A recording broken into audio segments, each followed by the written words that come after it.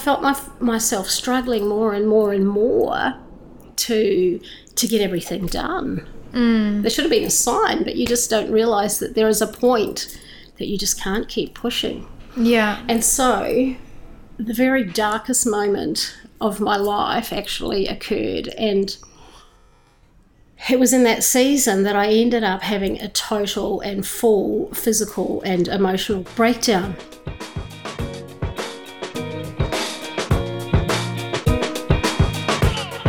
This is the Sparrows and Wildflowers podcast. Stories of faith, love, life, loss, and eternity. Thanks for listening into the Sparrows and Wildflowers podcast. This is episode 42, and today we're getting to hear from the beautiful Pastor Debbie Hill. But before we get into Debbie's story, just a reminder that you can follow, favorite, rate, review, and share the podcast through the Apple Podcast platform and also through SoundCloud. I would love it if you'd do that because it'd be awesome to get the word out there. It was a few months ago now that I had the pleasure of talking with Pastor Debbie when she was in Sydney. Debbie's based in Logan, Queensland, where she and her husband run a church and also an incredibly successful charity. Debbie has had an incredible personal journey so far, including an encounter with mental illness that changed her life profoundly. She speaks about the expectations, disappointments, and triumphs of life in ministry, and so much more. So let's get straight into this conversation with Debbie Hill. So, well, I was born on the very southern coast of New Zealand. It was kind of the last stop before Antarctica. And I have just beautiful memories of the little lambs running in the paddock with the daffodils. And it was a farming community, and my parents were pastors before I was born. And so just have grown up in the church all of my life. And then when I was 10 years old, we moved to Nelson, the top of the South Island of New Zealand, and were there for another 6 years. 2 days after my 16th birthday, we moved to Brisbane, actually, to be part of a church that was experiencing an amazing move of God right back in 1979. And was that a hard age to be moving at? It actually was a really, really difficult age, yeah. There was a lot of tears and emotion, and yeah, my parents were worried we wouldn't actually get on the plane, but we did. Wow. We did. And so growing up in a religious and spiritual environment, do you have any early memories of God or of religion or spirituality that really stand out for you? I just knew from a small child the reality of God. I sensed his presence, and I knew, and I guess from a small child always wanted to live my life to bring honour to him. And so when you had to make that hard move at 16, did that affect your faith at all? How did that go for you?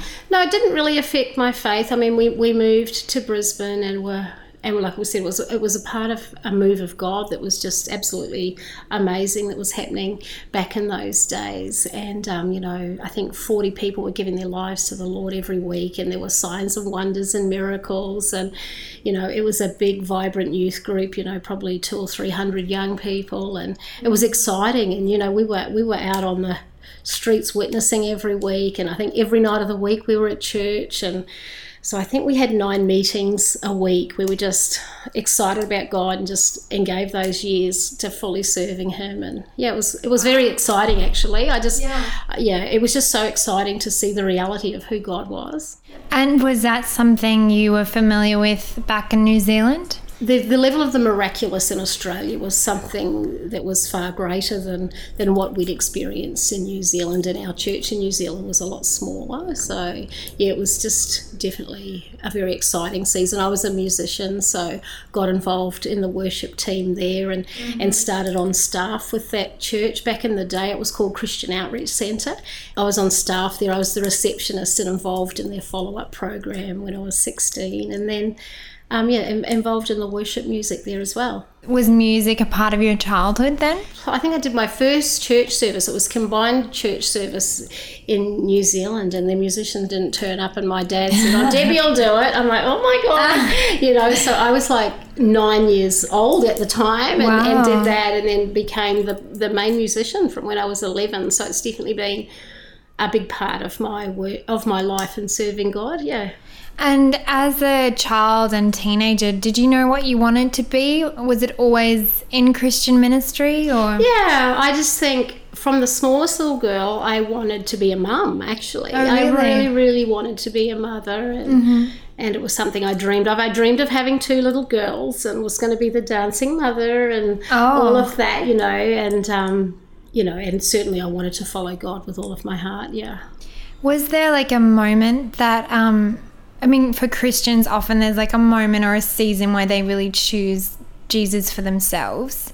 Is there something that stands out for you like that, or was it more of a progression? I feel like I just always had that reality, from a child of 3 or 4, I just felt that I always had that reality. So it was just always something that I expected to do and wanted to do.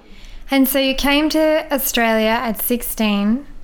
You obviously finished up school. You're very immersed in church life. Mm-hmm. How did day-to-day look? You talk about the miraculous there. Like, what did day-to-day look like in that world for you?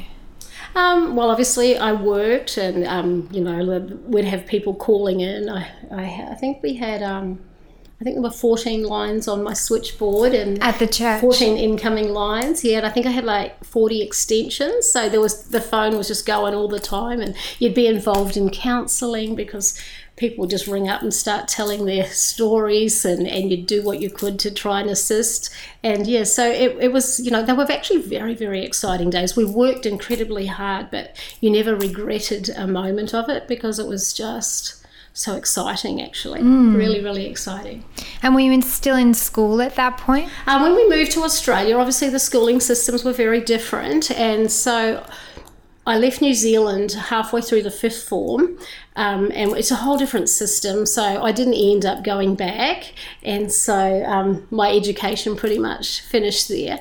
And I had a full-time job, and it was in the office, and then my dad actually was the principal of the Bible college, so then I moved from that role into being his secretary and PA, so that was cool as well. And did you meet your husband around this time? Yeah, we actually met in the church, and we had a TV show in those days. It was called A New Way of Living, and my husband was a cameraman for the TV show and a bass guitarist as well. So. Oh, wow. Yeah. This is a very musical media family. Yeah. And I think we went out for like 6 months before we actually officially went on a date because we were just at church. Every day of the week, pretty much. Yeah.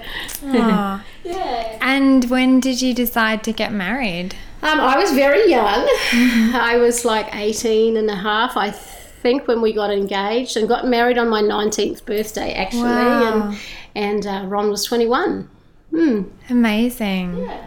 And you continue to be in ministry? Well, actually, it was about 3 years later that my parents actually went to Canada in the United States, and Ron and I got married, and we decided to travel with them, which was pretty fun. So we went and lived in Canada. We were in Calgary, Canada for 9 months, and then we travelled around, I think it was something like 32 of the states.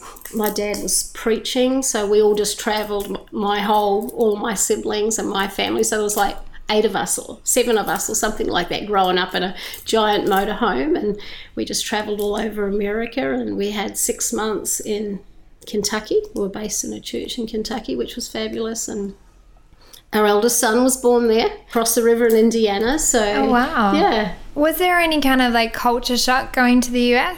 Not really. The accent in Kentucky clearly was like pretty crazy. Yeah, they had a very strong accent. But I think wherever you go in the world, if you just settle in, it becomes home. Yeah. I think wherever you are, if you're loving and you're working with the people of God, it just becomes home. And so you had your first son, and you had mentioned earlier you dreamed of being a mum to girls. Yeah, I was going to be the dancing mum with the sequined outfits, and I was going to sew and make all of that, yeah. Wow. Did it happen quite like that, huh? No, not quite. So 5 boys, is that right? 5 boys. We went on to have 5 sons. We moved back to Australia in 85 and had our son was 9 months old, and Yeah, we ended up in Logan, the city that we're still in 1986, and then went on to have boy 2 and boy 3 and boy 4, and I was like, oh my gosh, there has to be one more chance, and went for it and had boy number 5. Yeah, it didn't put me in a great mental position, actually, because I kept thinking, the Bible says, delight yourself in the Lord and he gives you the desires of your heart. And it wasn't kind of making sense. And I realized that the devil actually took those words and began to use it against me. He took the word of God and began to use it against me. And I look back now because I didn't actually have the idea that God was a loving father. It was like I was kind of always trying to please him and make him happy, but I didn't realize that he actually really, really was crazy in love with me. And so those words, the devil took the word of God actually and used it against me. And I kept thinking, oh, I'm not pleasing God, I'm not good enough, he doesn't love me. And I got to the place where I fully believed that God didn't love me, which is crazy. But I got there. That's so interesting because you grew up with that strong foundation, but then I guess life throws things at you that you don't expect. Yeah. And life's tougher, than what we think when we're 18. Sometimes life turns out a lot tougher and a lot harder than what we actually think it's going to be. Yeah. And was there like a trigger point that you kind of came to terms with the fact that God did love you and really just enjoyed what you had? Yeah. We had a lot going on, but I did get to that place, and I felt it was a journey. It was a journey of over like 6 or 7 months where I felt, actually, I got a word that someone felt God was speaking to me, that God did love me, and that I was a beautiful rose, and it wasn't any just rose, but it was a pink rose, and there was something feminine about that. I remember thinking, 5 boys, I have to live with 6 males for the rest of my life. I might as well grow hairy legs and, and become a football player, or that's what I was thinking. Because if you can't beat him, you might as well join him, and so there was something.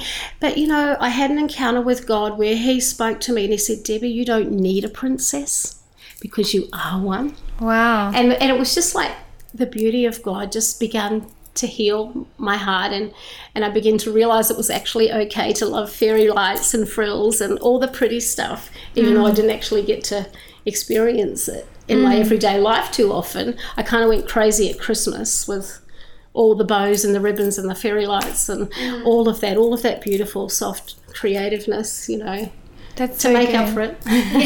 We do a lot of events these days, and I think God put that in me, like just everything to be so beautiful and gorgeous, because out of that, what felt like ugliness, like you can bring beauty in the world. So I love to do things beautifully.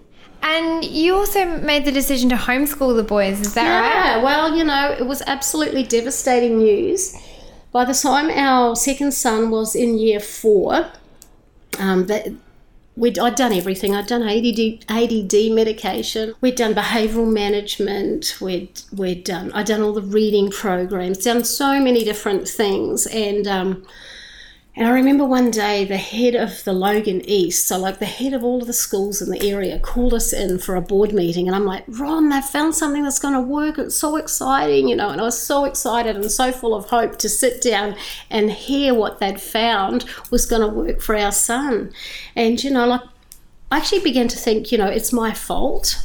It's my fault. My first child had done all right with reading, but it must be my fault. And it began to be something really heavy on me that there was this problem. And anyway, they sat us down and they just said, look, your son's probably never going to read, and there's really probably not a whole lot that you can do about that. And I remember someone saying to me, it's up to you as the mother how this child turns out. And I felt this huge weight. And they said, these are the type of kids that have drug and alcohol problems. They're the type of kids that get into trouble with the law. Wow. And these are the type of kids that, a huge percentage of these kids are in jail by the time they're 20 Well, I cried for 3 days. And I remember waking up and I thought, well, I actually don't give a stuff if you never read, but you'll not be in jail when you're 20. Yeah. And so I looked at alternate things, and I made the decision to homeschool our kids. And I thought, well, I have 5 kids, so I'm going to be a mother pretty much full-time for a long while. So we made the decision to homeschool the 5 of them. Wow. Yeah. That sounds like quite a challenge, though. It was. It actually went on. I thought, if we can survive a year, that'll be a miracle. And actually went on to do it for 15 years. Yeah. Wow. Incredible. Yeah. And then you also became the pastors of your current church. Yeah, so my parents had started the church in 86, and I think it was 97 or so that we took, actually 98, because this year it's 20 years. Wow. So, so 98, I felt like God was healing me, healing my heart. We also had our own printing business at that stage of our life. So, I was homeschooling. I was doing the bookwork for my husband. I was the debt collector. He was the good guy, and I was the bad guy chasing the money. He'd do the sales. So we were involved with that. You know, the kids would help out with collating and all sorts of things like that. Then we'll take a day off and go to Dreamworld or SeaWorld or something like that. So we kind of just began working our lives together. And I was a very, very conscientious. So, you know, like it was like, I've got to homeschool, I've got to run the business. We've just taken over my parents' church, and everything just kept adding on. And I didn't realise that there's actually a limit to what you can do. Like every party event, both sides of our family, it was at our house. And I didn't ever think that there was a limit. But I felt myself struggling more and more and more to get everything done. There should have been a sign, but you just don't realise that there is a point that you just can't keep pushing. Yeah. And so the very darkest moment of my life actually occurred, and it was in that season that I ended up having a total and full physical and emotional breakdown. I wasn't down and depressed. I was manic. It was really weird actually, because it was like I was hearing from God, but then somewhere it crossed the line to where it was no more God, and things were really messy, and I'd gone way off track, and I fully don't understand how that particularly happened, but I ended up in this place. And so my husband took me to mental health. We tried all kinds of things. You know, they gave me medication. It didn't even knock me out. They said she'll be out for 3 days, and, you know, an hour and I was awake again. So when did you realise this?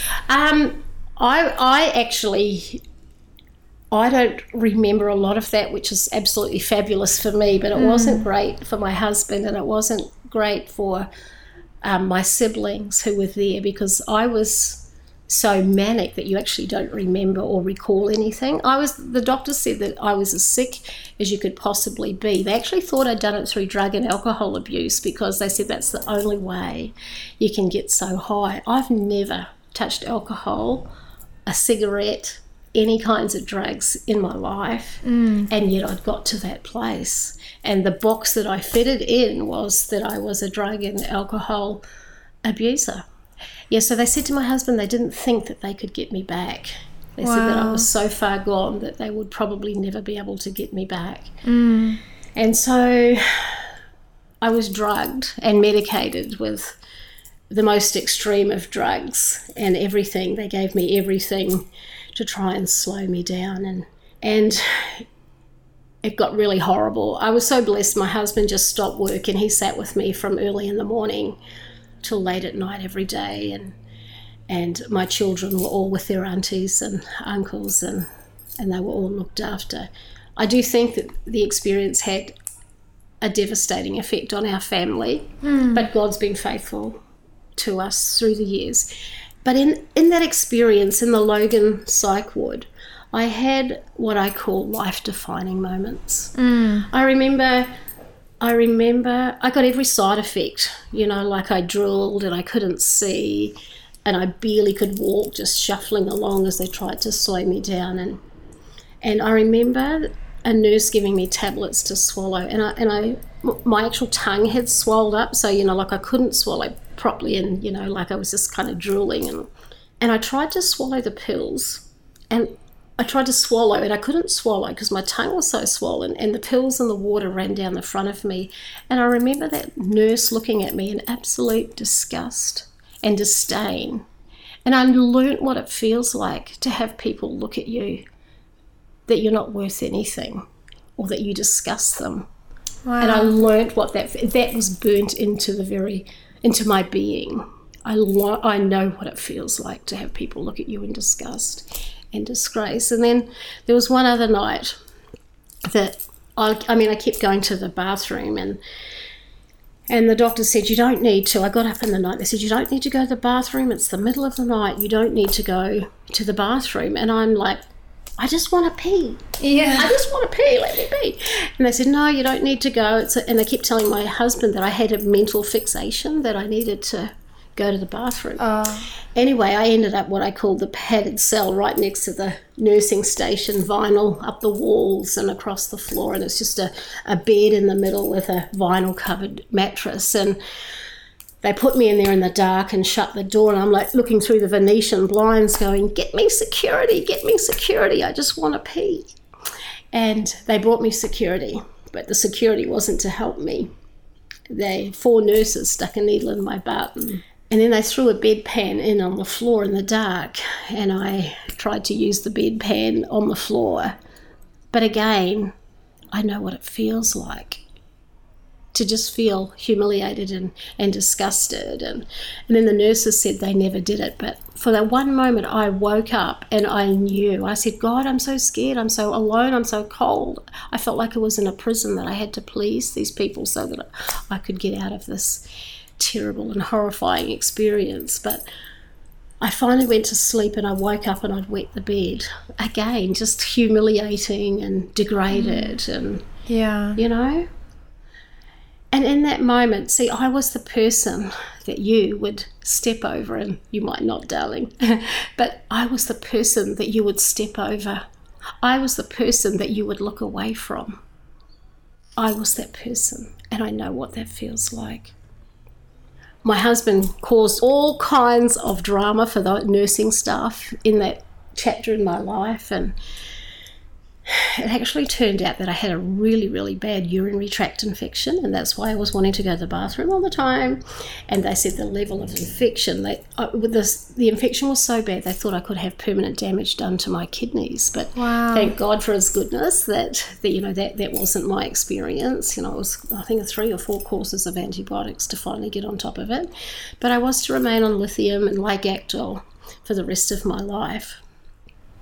So they were challenging days, and, you know, God was so good to me, actually, because within 6 weeks I had my 5 kids home and I was back homeschooling, which is just amazing, because they said I would probably never, ever be able to do that again. So 6 weeks from this first becoming apparent. It ended up being 10 days in the psych ward, and then I came out, and within 6 weeks had all of our kids back, and I was homeschooling again. So amazing. God was incredibly gracious to us. And it was only a couple of weeks after, lucky we got a GP that didn't actually know what she was talking about, but I started getting really, really itchy. And the GP said, oh, well, you're obviously allergic to the medication. You should come off it. Oh. Which I did, and I never looked back, which was kind of amazing, really. It really, really was amazing. So you went off of lithium? I went off lithium. I went off everything, because she told me I was probably allergic to it. Well, then it was 6 weeks later when the hospital started calling and saying, you know, you better come in for a checkup.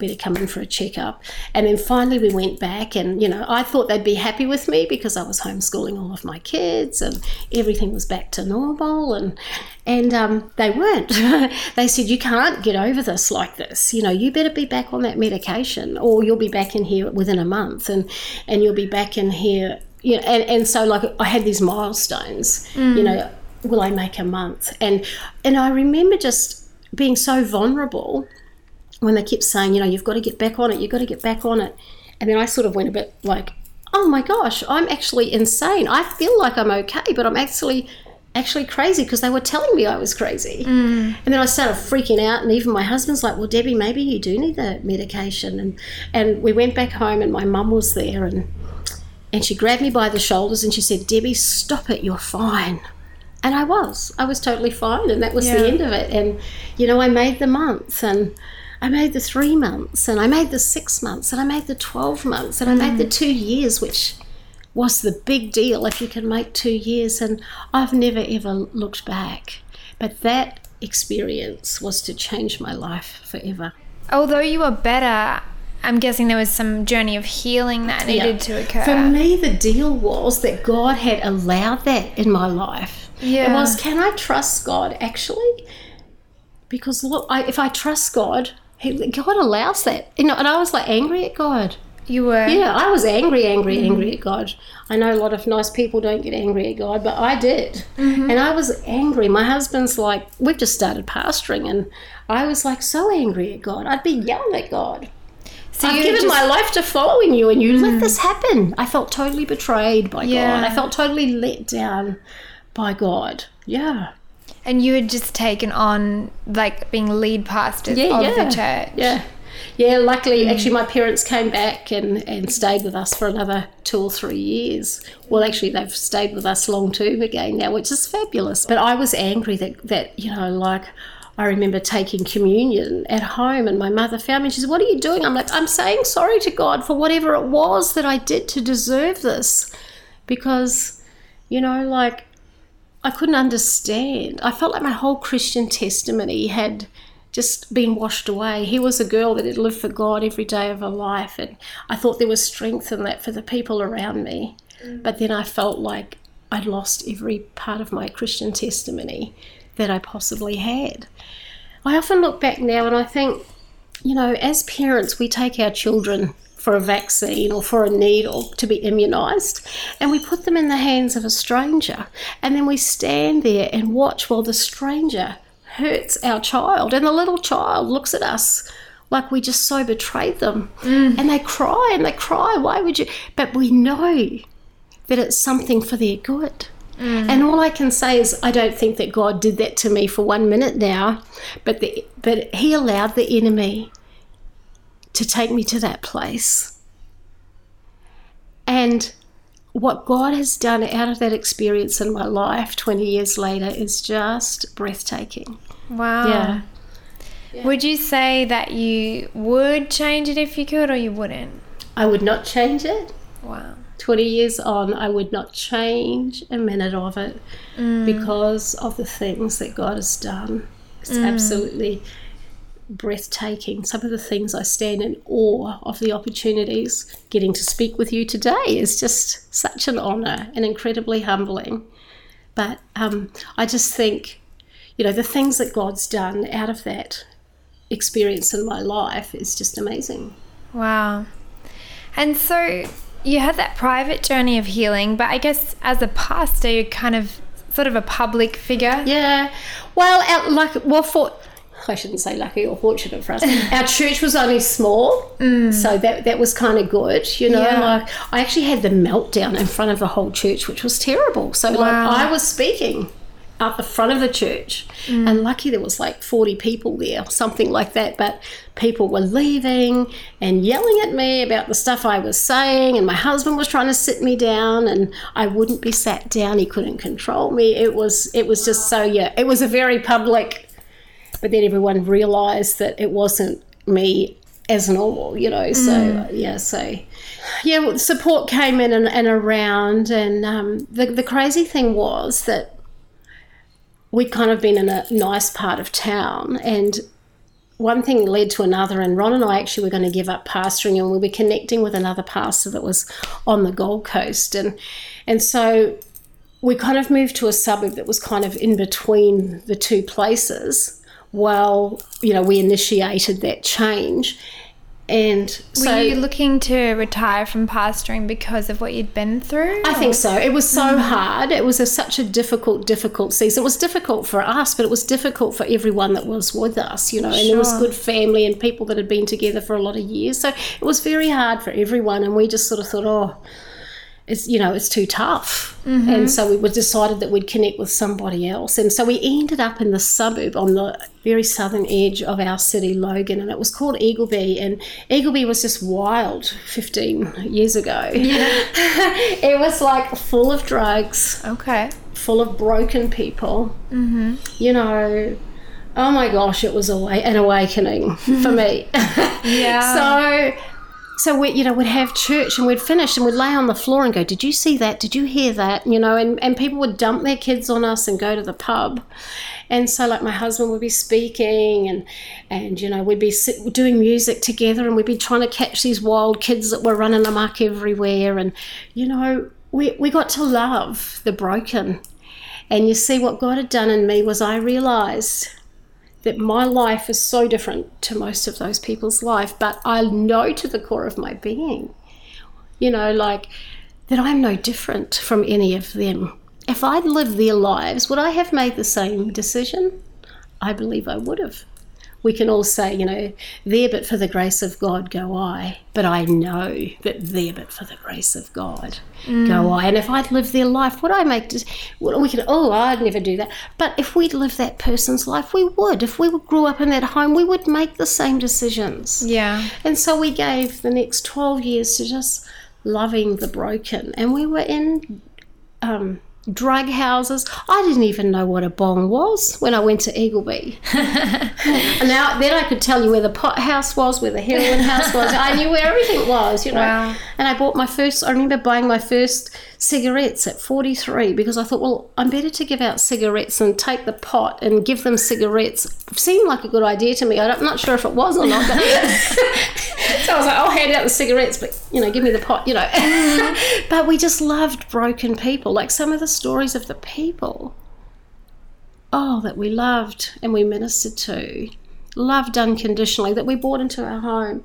I remember we brought a guy into our home. We'd never met him and he was straight out of prison. And we were pretty freaked out. So our bedrooms were downstairs and our living was upstairs. So I remember we put the drum kit all the way down the stairs because this guy was living in our upstairs, and I'm like, if he gets up in the middle of the night and he tries to come down, he'll trip over the drums and at least wake us up. Wow. So we could protect our kids. Yeah. And it turned out he was doing pot in our house, can you believe? So anyway, our hearts were in the right place, but we didn't always make the right decisions. Sure. Yeah. I remember we hired units in Eagleby because we thought we'd fix homelessness, and so we put our paint sniffers and some of our addicts in there. We were to spend the next 2 years in the pub every Thursday trying to get the rent money. And I remember the paint sniffers painted the carpet, and oh my gosh, It was crazy. But we just loved people. Yeah. Just loving people. We were in the prisons and in the courts, and sexual abuse that would just curl your hair, horrifying stuff.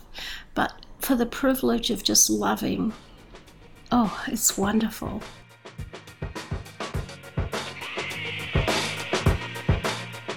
You're listening to Sparrows and Wildflowers episode 42 with Debbie Hill, and you can listen to other episodes in this series on SoundCloud and on Apple Podcasts, like episode 35 with Jyoti Singh.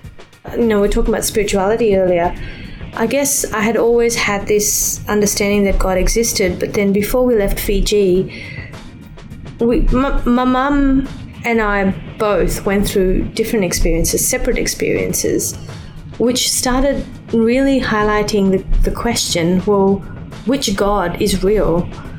Which God is a God of hope? The quest started with the question, where does hope come from? Where can we get hope? Because with my dad being an alcoholic and with home environment being what it was, what is there to hope for? Was the question. And so while I was doing teacher training in college, I had some experiences which made me kind of start looking at maybe there was something about this Jesus character that rung true. That was an excerpt from my conversation with Jyoti Singh in episode 35 of the podcast. And now back to this conversation with Pastor Debbie Hill. We used to put on a free lunch after church, and we'd have a whole heap of people from the hostel come, mentally ill, disabled, all kinds of people. And they were looked after disgustingly. Actually, I worked for a couple of years to get the place closed down. But they'd all come in because we'd do a free lunch after church, and I'd just love them all.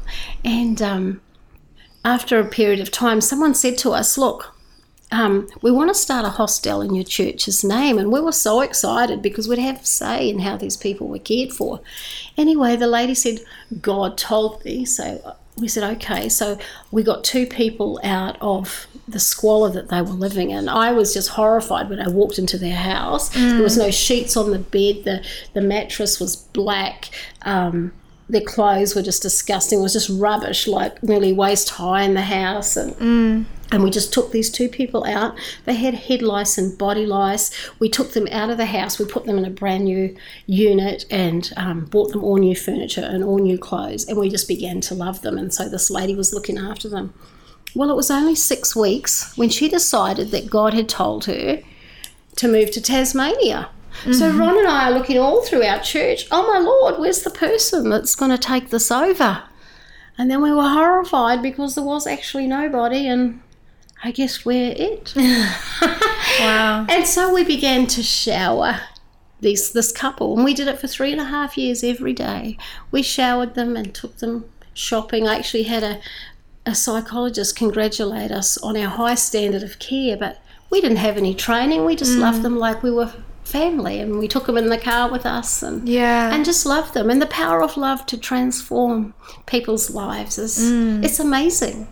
And so I'd never showered anyone. I didn't know how to do that or anything. Confronting. It was very confronting and very scary, and I could tell some stories which I won't be so dodgy today. But yeah, off air I'll tell you some stories. But anyway, so I remember though this day that I was down on my hands and knees. I didn't know how to shower somebody, and I had my head in the shower and the water was dripping off my hair. And I was shaving this lady's leg. She's actually 60, but she's about an 8-year-old now. And so Ron and she calls us mum and dad, even though we're younger than her. But I was shaving her legs, and I just felt this most intense presence of God, probably the strongest presence of God that I've ever experienced in my life. I'm down there on my hands and knees, water dripping through my hair, shaving her legs, and I felt the Holy Spirit say, just as you've done it for these, as you've done it for the least of these, you've done it for me. And I went home to my husband just overwhelmed, and I said, I got to shave Jesus' legs today. Wow. I got to shave the legs of Jesus. I'm the most privileged, blessed woman in the world. That's so incredible. What an honour. Yeah. What an honour. And so Glenna still, so I guess it's probably been like 12 years, and she's actually in an old age facility now. But, we just took her on a cruise with us, just a few months back, and she's still our baby. So actually it worked quite well for me because Glennis, even though she was, in her mid-50s when we first took over her care, she loved dolls. So, me, I'm kind of a desperate woman, So she loved dolls, so she'd bring her pram with all of these dolls into church every Sunday, and we'd have to pack all the dolls into the car who were her babies, and we'd have to pack the pram and drive it all back to her house. And she had this doll. We bought her a baby born, and so I made all the clothes, and I made the little bassinet and the blankets, and it's kind of sick and twisted it was. At least I had a daughter, Wow. I remember my mum goes, "You got the daughter you always wanted." I was like, well, I'm not sure if she was the one I always wanted, but at least it's one. Yeah. Yeah. Wow. She's just like a little girl, actually. She's just kind of cute. Yeah. I love that, that I guess this kind of unglamorous side of loving people and caring for people, that you've really found a lot of purpose and joy in that. Yeah. I've taken knits out of numerous drug addicts' hair, and just loved people. And my husband has cut men's hair, and we've just been with the most broken of people and loving them. Yeah. And sometimes I wish that I could say, we really transformed a bunch of people's lives, but it breaks my heart that all the love we've given sometimes has not been enough. But we've just, you always trust that wherever these people end up, that by God's grace they remember the unconditional love that they sense from us, and that they reach out to God in that moment. I actually had someone just call in, we've got quite a large charity now, and this lady called in, she said, "Debbie, do you remember me?" And I said, "No." And she said, "You took me out for a picnic, and it was 10 years ago." And she said, "I never got to tell you," but she said, I actually, from that day, it transformed my life, and I lived in Coolangatta." And she said, "I went to a C3 church in Coolangatta because of the love that was shown." Wow. And then she said, "And my daughter connected with God, and now she's a mum." It was this 10 years ago. She's a mum with a couple of children, and she's going to City Point Church in Brisbane. So we don't know the impact. It'll be eternity, that, all of the love that we continue to show, it might be eternity before sometimes you see the harvest of what's been achieved because of your love and your work. And so how do you continue on when you don't always see the fruit, or you don't always see good fruit, and you're obviously doing things differently not to burn out again, if you'd call it that? What kind of motivates you in your work? What element of your faith or of whatever keeps you going? It is hard, but there's nowhere else to go but Jesus. Is there? There's nowhere else to go but him. There's nothing else that can ever fill that place. And I wish I was sitting here saying, we've seen lives of thousands of people transformed. But we can't stop loving. As hard and as difficult as it is, we must keep loving. We have to be his hands, and we have to be his feet. And, I'm grateful for the changes that we have seen, and we're seeing more and more change and more fruit coming from our hard years. So we're living in a bit of a different space now, which is wonderful. So what does this season look like? I guess I should just fill back in the story. So like in Eagleby, we were donated some bread. So we actually just started giving bread out of a van.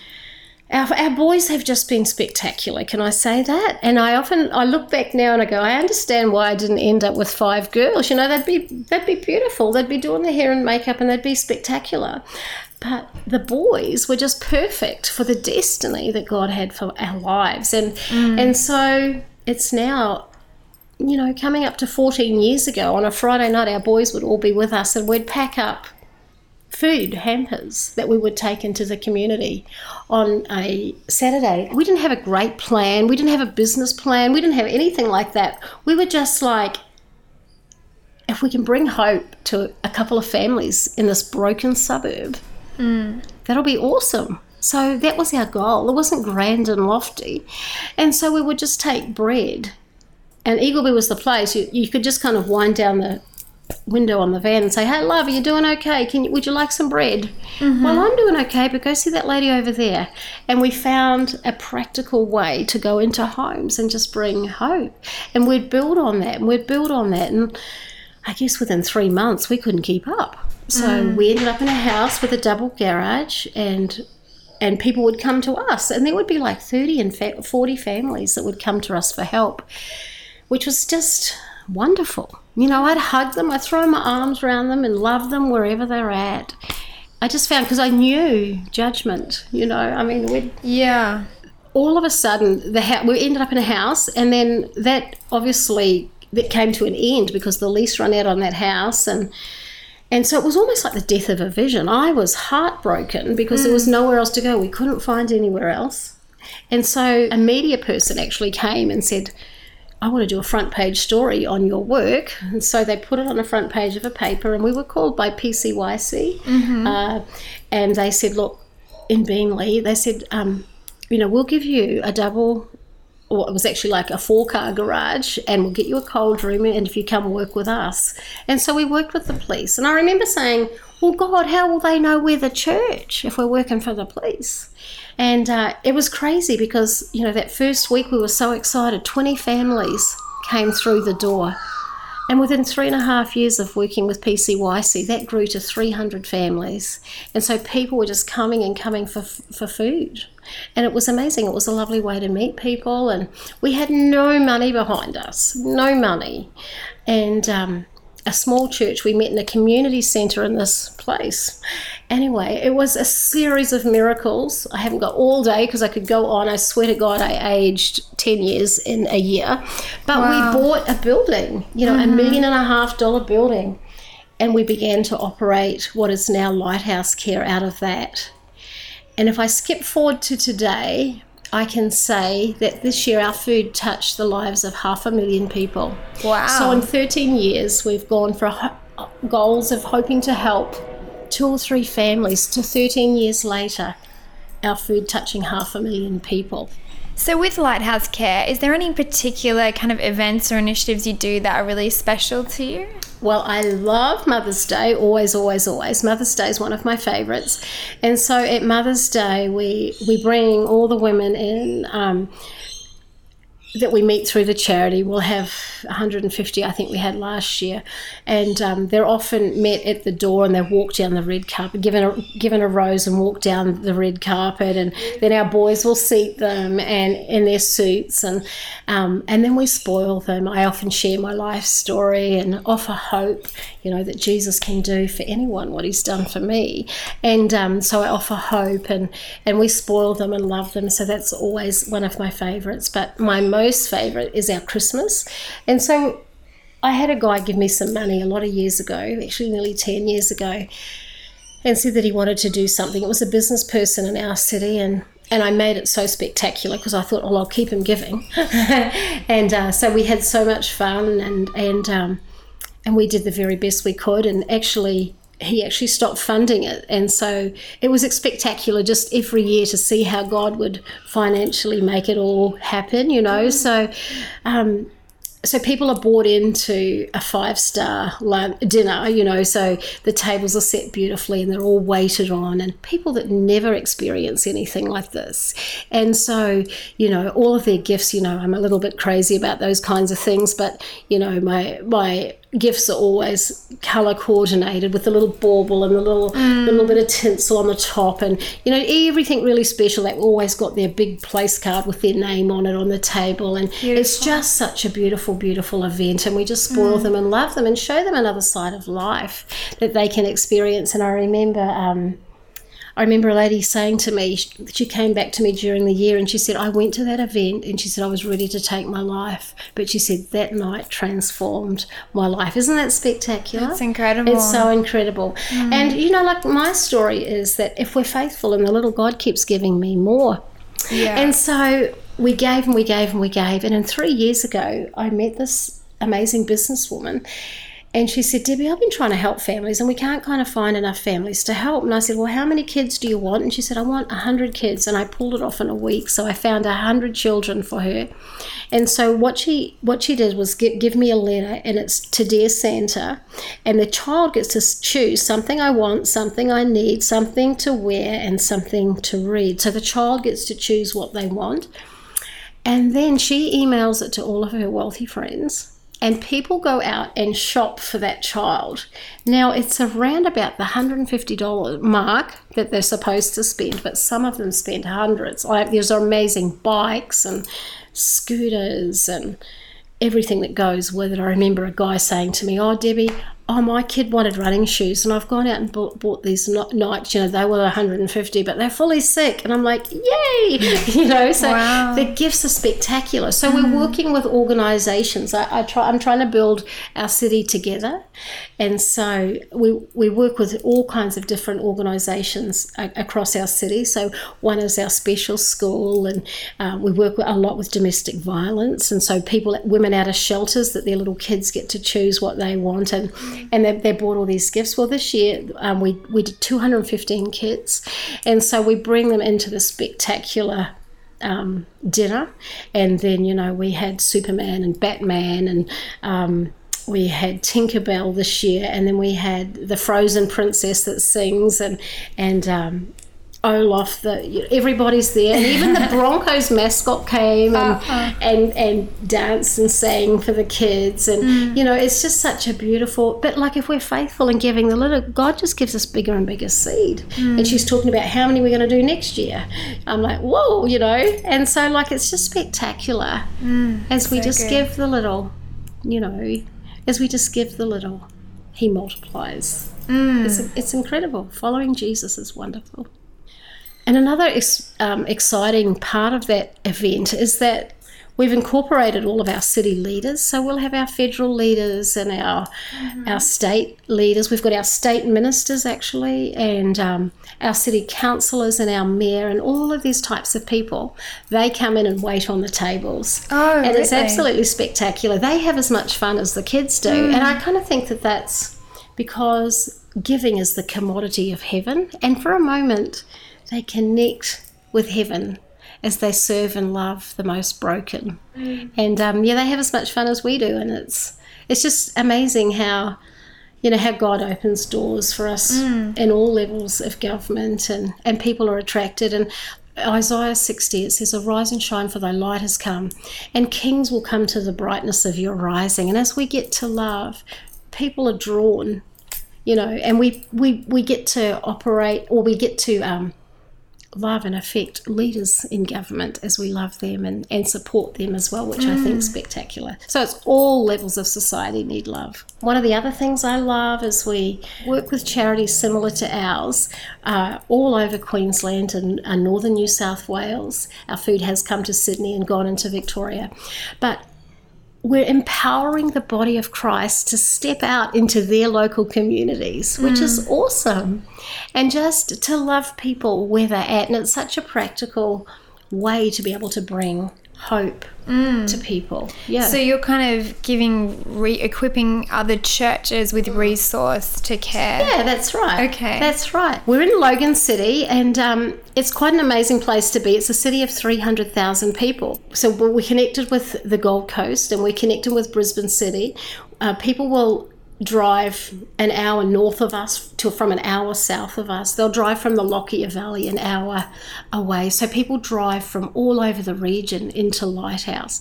And in Lighthouse Logan Home, there are 40,000 families that are members, which is just crazy. Yeah. I think you were going to ask me about what was my favourite scripture, and I know it's from Heidi Baker, but there's a wonderful story in the Bible of a time when there were just thousands of people that needed to be fed. And Jesus said, well, he looked at the disciples and said, "Have you got the food?" And the disciples were like, "Wow, how can we feed? Well, we haven't got enough money to go out and feed all these people." Yeah. But Jesus was showing them something amazing, that he will just take the very little thing, the tiniest thing that you and I have, but he took the tiniest thing, and it was a little boy's lunch. And the little boy, he had 5 little bread rolls or 5 little loaves, and he had 2 fishes. And as that bread and fishes was given to the disciples, and as the disciples or the followers of Jesus took that bread, it actually multiplied at their hands as they began to give it out. It wasn't like all of a sudden, here's enough food for 5,000, let's give it out. But if we take the very little thing and start giving out the tiny little bit that we have, all of a sudden it actually explodes and can feed heaps and heaps of people. And that's what Jesus did. Out of that one little boy's lunch, he fed 5,000 people. And then the crazy thing about it was that it wasn't just enough, because God's more than just enough. He's always more than just enough. And at the end, there was 12 baskets full left over. And that's what following God is like. It's not just enough to get through, but he blesses us abundantly and over the top in every which way, and it's absolutely amazing. I remember we had a drum kit and we had a keyboard, and I'm like to my husband, "Please, we have to get a red carpet." And he's like, "A red carpet?"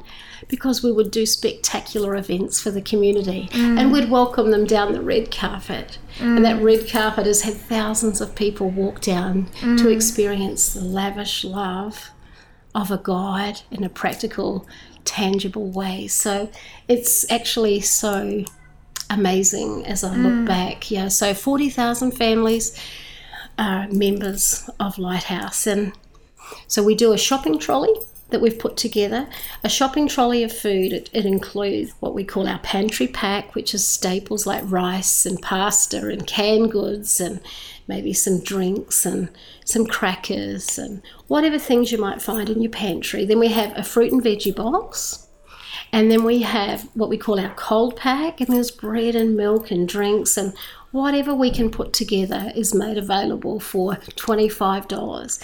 And I'm always thinking, we're representing Jesus, so we have to be over the top in everything we do, because that's just who he is. I like that. We just have to be over the top. We now have also a retail grocery store, which pretty much stocks absolutely everything. And we're up to 70% off the retail price. So we're providing real, tangible, practical hope. Yeah. And back to the story of the little boy's lunch, out of the very little that we've had, we've just given the very best that we can out of nothing. And it grows and it grows and it grows. And Jesus took a little boy's lunch and he fed 5,000 people. And Jesus took an experience that could have wiped out a family with a mum and a dad. And as a family, we just began to give.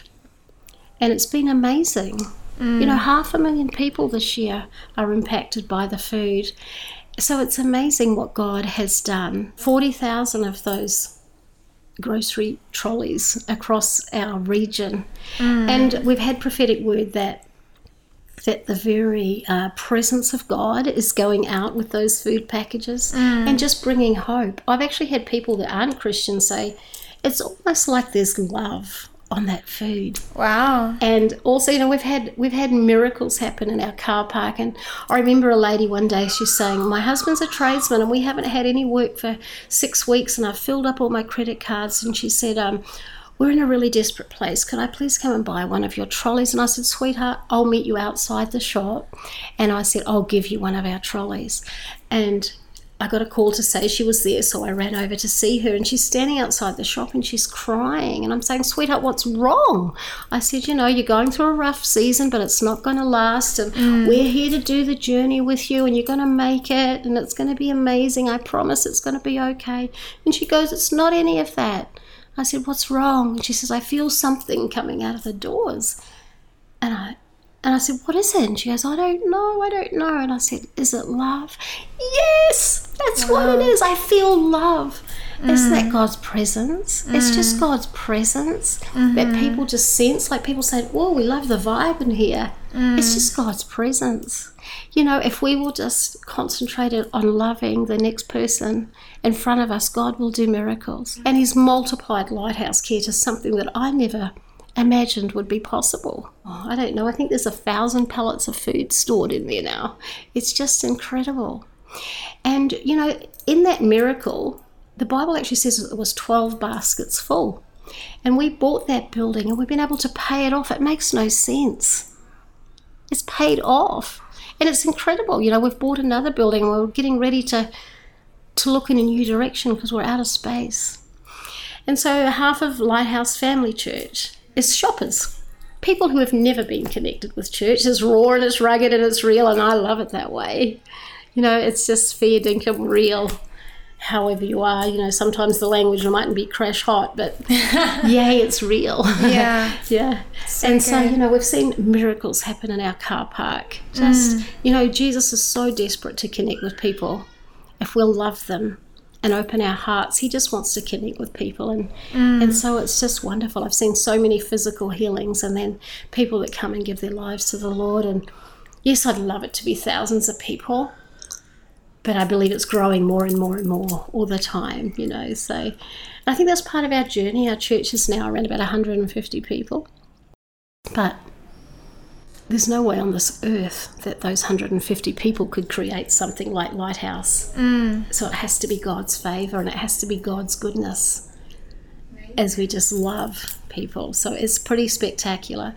I've had a lot of opportunities in media and radio, and I've met the highest in the land. My husband was just a finalist in Citizen of the Year yesterday in our city, and Lighthouse Care was a runner-up in Organisation of the Year for Queensland just before Christmas. And we had a Channel 9 story that's had way over 1 million views, and it's amazing what God's done. And I always think of the scripture in Isaiah, and it says, arise and shine, for thy light has come. And, sometimes we just have to get up and do something. Yeah. And if we're faithful just to do the tiny little thing and not give up, yes, there's been plenty of times we wanted to walk away, but we didn't give up. And can I just tell you now, as a mother, our 5 sons are all involved in Lighthouse in some way. Our youngest one, Daniel, he's our retail manager, so he makes sure that the shop is stocked perfectly and the prices are all on everything, and so he's our retail manager. Joshua is actually here in Sydney and part of the Hillsong team. We miss him terribly, but he still does his best to make us look good. He makes our videos for us, and he makes our emails that go out to 20,000 people 3 times a week. And so he's very, very much involved still in the vision of Lighthouse. And then our 3rd son, we have Work for the Dole programs, because there's 120,000 boxes of food that have to be packed every year. So we've got Work for the Dole programs, and it's fun to just see even how the presence of God will affect people, unsaved people, just people that haven't met Jesus. How when they come in and they just work with us and they serve, that they see it's genuine and it's real. And a lot of them get jobs, but some that don't will just keep staying with Lighthouse because they just love to be part of it. So that's fabulous as well. So Nathan looks after all of that and our volunteers. And then our eldest boy is our operations manager. So just, there are trucks coming and going every day. You can't get in the car park because there's just crazy trucks everywhere. So it's amazing. I just often stand back and go, wow, this is incredible. What God can do out of our darkest moments is just amazing. And then the one that I told you about that they said will never read and often likely to be in jail by time he's 20. He's our general manager. He buys all of our stock from all over Australia. And I don't normally talk figures, but he turned over $6 million this year in food. Incredible. Isn't it incredible? See, God is faithful. God is faithful. As an older lady, if I can encourage anyone, I gave my life to raising my sons, and I stand in awe of the goodness and the faithfulness of God. It's worth the hard times. It's worth the struggles. I promise. I promise. Oh, I must say I have 2 grandsons. And the 3rd one is on the way. And we've just found out that that's another little boy. So it's 8 boys in a row for us. The girls still are not on the way. But I must say, it's just an incredible journey as we dedicate our lives to the Lord. And I've stepped up and I just be a mum. I think it's so important. I'm just the crazy hugger in the Lighthouse car park. That's my job. I just hug people, and, many times I've gone and pinched the money back out of the till that people have paid because their stories are so sad. And somehow the tills always balance. Wow. It's kind of crazy. But it's wonderful, and it's just who Jesus is. He's so amazing and so wonderful, and a life dedicated. Hang on through the hard times. Keep hanging on to him, because what he can do and what he's done in my life is just... I was the one that you would look away from and step over and give no hope to. As I said, I've met the highest in the land, and I've loved the most broken in the land. People are amazing. People are spectacular. I actually am on the Lord Mayoress's trust for our city. The doors that open are spectacular, and I spend a lot more time out of the church than in the church, but I just love people wherever I go, and God's so faithful, and I just want to be a lover forever. And I found the crazy love that transforms lives, and I'll give my life till my very last day loving people, because he loves us so incredibly, and the best thing we can ever do is love him back with all of our hearts. And I mean, perhaps you've just done it there, but I do love to ask people, how would you describe what is kind of at the core of what you believe? I think for me it's totally radical, crazy love. Total crazy love. We're a planet filled with broken, hurting people. Everybody's been hurt, everybody's wounded, everybody's broken. And it's only Jesus that can really heal that. I actually came down to my first Hillsong conference, and the theme they were talking about next year, There Is More. There was a little envelope with seeds that they gave out on the very last day. And I looked down at mine and I knew it was perfect for me, because it said, haven't I always said that I will love you? And Jesus, you have. And it's such a joy to love him back. Yeah, it's so worth just laying down your life and following him passionately and wholeheartedly, because it's a crazy, wild adventure. Yeah. And it has been for you. It has been. It certainly has been. What are you hoping that the continuation, the future looks like? You know, we're empowering charities that do the same thing. You know, when we started, there was so much competition, and I'm afraid to say even in the church world there was competition. Mm-hmm. But we said, God, if you bless us, we'll empower others. Yeah. And so we've given our life to empowering others, and God has blessed that as that if we've stepped out to that. So Lighthouse is actually going to be looking at starting in some more locations around. My heart's cry is for transformed lives. Yeah. The love of Jesus will impact the hearts of people and transform them for his glory. And that's the cry of my heart, that people will find the love of God in the way that I have. That's the desire of my heart, that people will just open their hearts and God will transform the broken, because I know what it is to be the most broken of the broken, and he can transform us in amazing ways. And it's only him. It's all about him, and it's totally worth it. The Sparrows and Wildflowers podcast is hosted and produced by Rachel Hogan. If you have any questions or suggestions for the podcast, send an email to hello@rachelahogan.com.